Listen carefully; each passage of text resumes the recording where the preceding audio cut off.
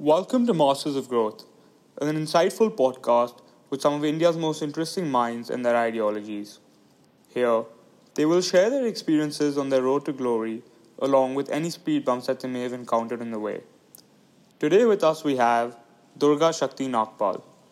Durga Shakti Nagpal is a brave art IAS officer who has not only been on tours for serving the country whenever and however needed, she is also seen as an inspiration to the women of our nation. She completed her education in computer engineering from Indira Gandhi Delhi Technical University in 2007, and she also achieved an All India rank of 20 in the UPSC exam. She came into the public view after launching a massive drive against corruption and illegal sand mining within her jurisdiction of Gautam Budh Nagar.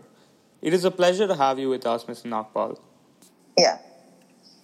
Okay, so could you just tell us what inspired you? Like, where did your story? I think, I'm inspired every day, Shan. Every moment of my life is an inspiration. As a child, I always wanted to be a civil servant. I saw my father, he's a bureaucrat. And the way, he used to work, he used to take me to his office on his inspection trips, on his official trips. And I used to keep observing him, the kind of difference that he could make so easily, so effortlessly, to the lives of the common people, whether it was extending basic facilities like education, health, nutrition, sanitation, or anything that they were deprived of. So to start with, watching my father inspired me. And then as I grew, as I started preparing for the civil services, I was inspired more than anything else to prepare, to study. That whole phase was very enjoyable because I was learning so many new things. Every day I was reading new stuff and about different aspects of human life, social life. Yeah. And then when I got into the services, I was so excited to, do something good. It's been a very inspirational journey throughout. In fact, every day that I wake up in the morning, I feel that, I want to do so much in life. I literally jump out of bed. And even before sleeping, I start making my mental notes that this is what I'm going to do tomorrow. Right. My brain and my mind is always, calculating as to what all I want to do in life. I think that drive to keep making some meaningful contribution or the other to the society, to people, to my family, to myself, some valuable, constructive contribution. That is what keeps me going, keeps me inspired and motivated all the time.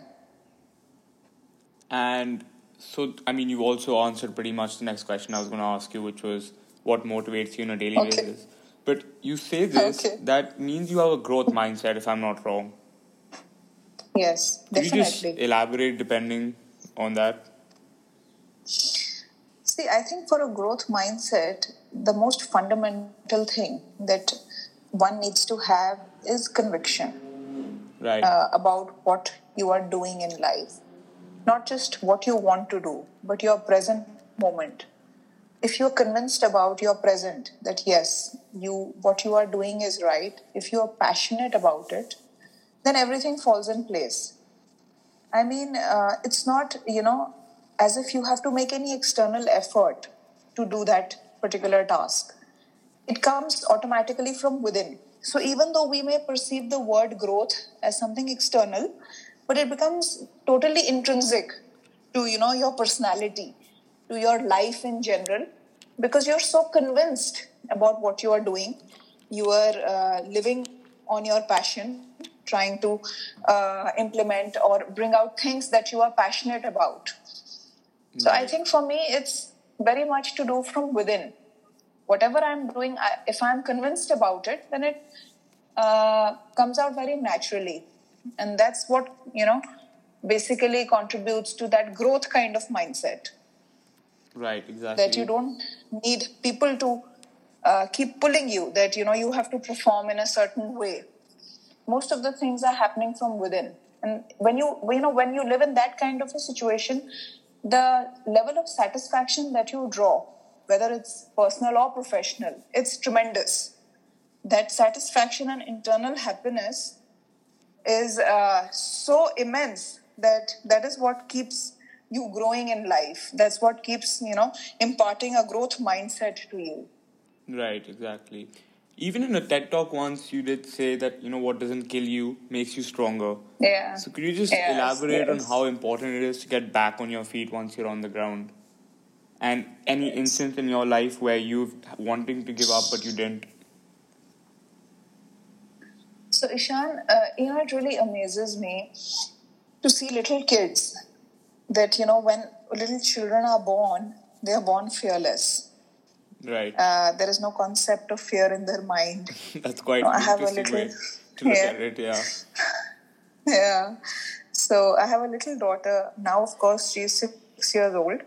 But when she was born, I could relate to this concept of being fearless with her so much more. So, if you have you just imagine a little toddler sitting on the floor playing around. And if, let's say, a dog or a cat or a lizard or, a very not so happy looking animal passes by, the little child starts laughing. Right. And starts getting amused that, oh, wow, what a funny creature. Yeah. And on the contrary, if, it would be an adult, then that person would go either into defense or offense mode. Either try to go away from the situation to, save yourself. If your automatic reaction is that we feel threatened by the presence of an uninvited, creature. More so if it's not a very happy looking one. Right. Or the other reaction would be, if it's a cockroach or an ant, you would pick up your shoe or slipper and you would want to, hit it so that it would just stay where it is or, doesn't threaten you, that doesn't come closer to you. But with little children, that doesn't happen. Not because they don't have the maneuvering capability. They have the capability to throw around the heaviest of things. When they can break plates and, break the most precious of things at home, they can definitely handle these creatures and protect themselves. But they don't do so. That's because, they don't feel threatened. They don't feel scared. And why they don't feel scared is because they are not attuned to the concept of fear. They don't know what fear means. Right. Exactly. They're just born and they know only very basic things in life. That is, they feel hungry, so maybe they can just cry and ask for food, or they want their mother or father. They can just cry and, say, mama, mama, papa, papa. That concept of fear is not instilled in their mind at such a young age. But as they grow, the society, the way we live, the way we talk, we think, perceive things, a tendency of being cautious, of being careful, of being fearful gets ingrained in our minds. Right. And that's how we learn to be, careful in terms of our own actions. But I feel that, and then this feeling of fearfulness also has different kind of dimensions. As you grow, you become apprehensive, you become fearful of whether we'll be able to make it to college or not. And of course, if we are able to make it to college, will we get a good job or not? And if we are able to get a good job, will we get a good married life or not? Yeah, the struggles of life continue. The struggles of life. So that fear gets into its ultimate spiraling mode. And when one fear ends, the second one starts. Yeah, so it's like a platform of a railway station that either you don't get down or you get down only to get onto the train to get down at the next platform. It's the fear which keeps you pushing yourself towards the end. Absolutely. So, I think that when I said in one of my talks that what doesn't kill you makes you stronger was basically this, that no matter how overpowering a situation may be, how difficult the challenges may be, if you decide that you will not get scared, you will not get bogged down in life, then you are set to emerge higher and higher. Right. Like you said, particularly about yourself too, that you are a challenger and a visionary. Right. So I think it's all about being that if you, the situation may think that it is challenging you, But if you do it reverse, if you challenge the situation, you are set to emerge as a visionary, because visionary is all about, foreseeing things beforehand, finding out possible solutions, and then acting on them. Exactly, right. So when we say, yes, so when we say that what doesn't kill you makes you stronger, that's exactly what I want to explain. That one needs to hold on to one's commitment, to one's conviction, to one's passion, no matter how difficult the situation may be. And even though the situation may want to kill you, but you will only end up coming out much stronger. Right. And I mean, could you also just give us an understanding of how you cracked down on the illegal mining and how exactly it is that you came out victorious? So I was just a new entrant into the service. I had completed only about 6 months. This was my first year of getting into the service, post completion of my training period. And I was posted in Noida as the SDM, which is the first posting that an IAS officer gets after coming into service. And this area, Noida is particularly notorious for illegal dredging of sand. Right. And this happens in the middle of the night, post 2 a.m. and goes on till early hours of the morning. And when you wake up, when the city wakes up, there is, hardly any movement of vehicles. So whatever happens in the middle of the night. And because the topography of the area is such, the Yamuna River flows by, there is plenty of sand easily available, which can be excavated. Okay. And these illegal sand miners, they are very well equipped. They have the best of high-end vehicles. They have the JCBs and very, very sophisticated equipments and machinery which is required for digging of the sand and for the transportation. So when I joined this place, which is my first posting, I decided to, do something about it. I thought that, if this activity, illegal activity, is not stopped, then there are so many ramifications that will become impossible to handle. So first of all, there was degradation to the environment because it was a floodplain area. We were making the whole area more prone to having floods. And the houses, the settlements that were closer to these areas, to the river banks, were at a much higher risk of getting flooded. So that was the environmental aspect. The second, more worrying aspect was the loss to the treasury, the government treasury.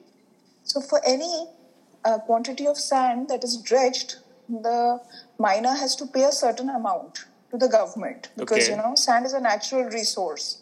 Yes. So anything that is being excavated, you have to pay a royalty. Okay. But because this was being done totally illegally, the treasury was at a huge loss. Okay. How did you manage to find that? Like, how did you manage to find the fact that the treasury was at a loss? So basically, there are, one cannot just, mine sand on their own. This is auctioned. The area, because it's all public land, right? So the government auctions certain parts of land to the miners. And whatever mining is done within that area, a royalty is imposed on the quantity that is mined. So it's a complete, transparent process of auctioning that area for a certain time period. And the quantity that is being mined on a daily or a weekly basis, that a track of it is kept so that one can get the royalty. And of course, when the whole area is auctioned, you have to put in a bidding amount. So the payment comes before the mining actually happens.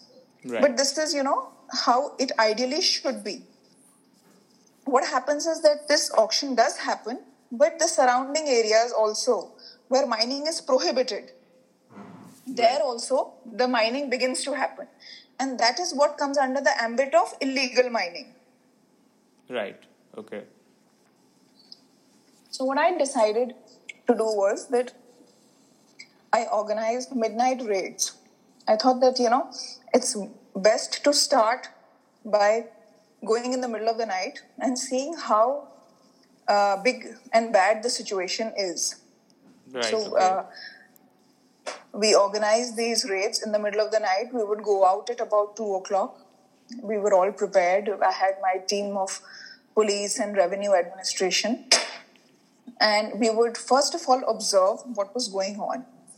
And it was very interesting to see, like Indian weddings, there's those shamianas and lights and big celebrations. It was literally the feel of big weddings going on with the best of vehicles.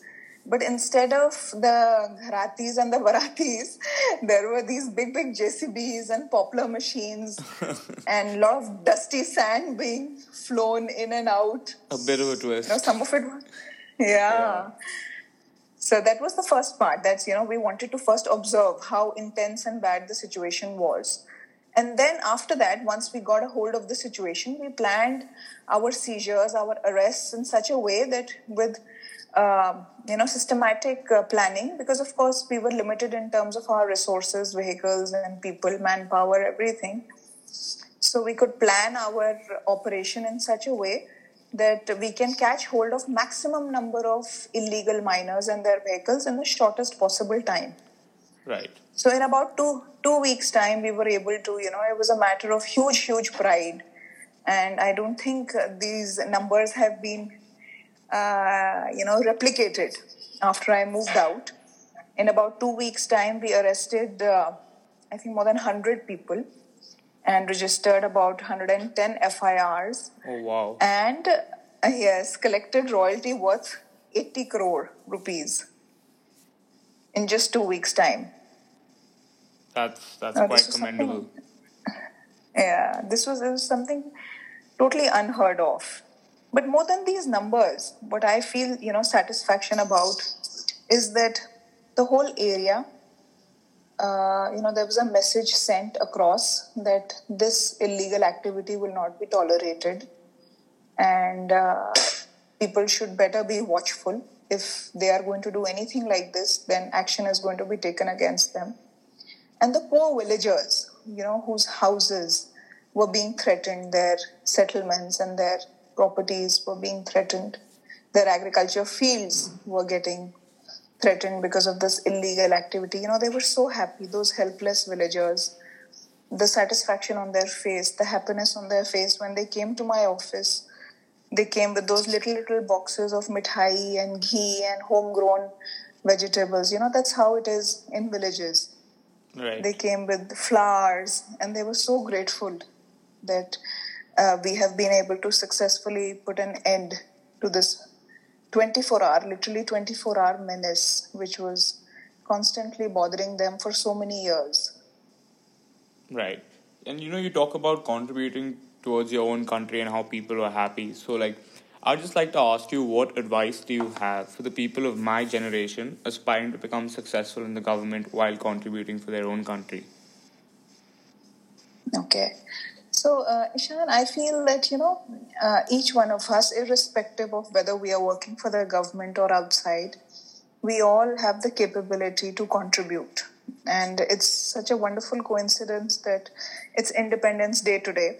And this is what I spoke about this very morning when I went to hoist the flag. Right. That even a little child can contribute, even a senior citizen can contribute to the country in any way, howsoever small or big it may be. It's not necessary that one needs to have the support of a system to be able to contribute. Right. Just the feeling of wanting to contribute is more than enough. So let's say that you may not be working with the government, but you may be working elsewhere. So maybe from just, a small portion of your income, monthly income, you could devote it, let's say just 5% or 10%. You could set it aside for people who are in genuine need. Now, we all have witnessed that the way people have come forward especially during COVID, so many philanthropic initiatives, youngsters like you have taken. And they've done it in spite of not having any big resources, not having any wherewithal with them. But the intention was very much there. So as long as that feeling and intention of wanting to help the others is there, it's all that really matters. Even school children can help little children around them who don't have the chance of going to school, maybe they could devote an hour to teach them. The senior citizens who are comparatively free could do similar things.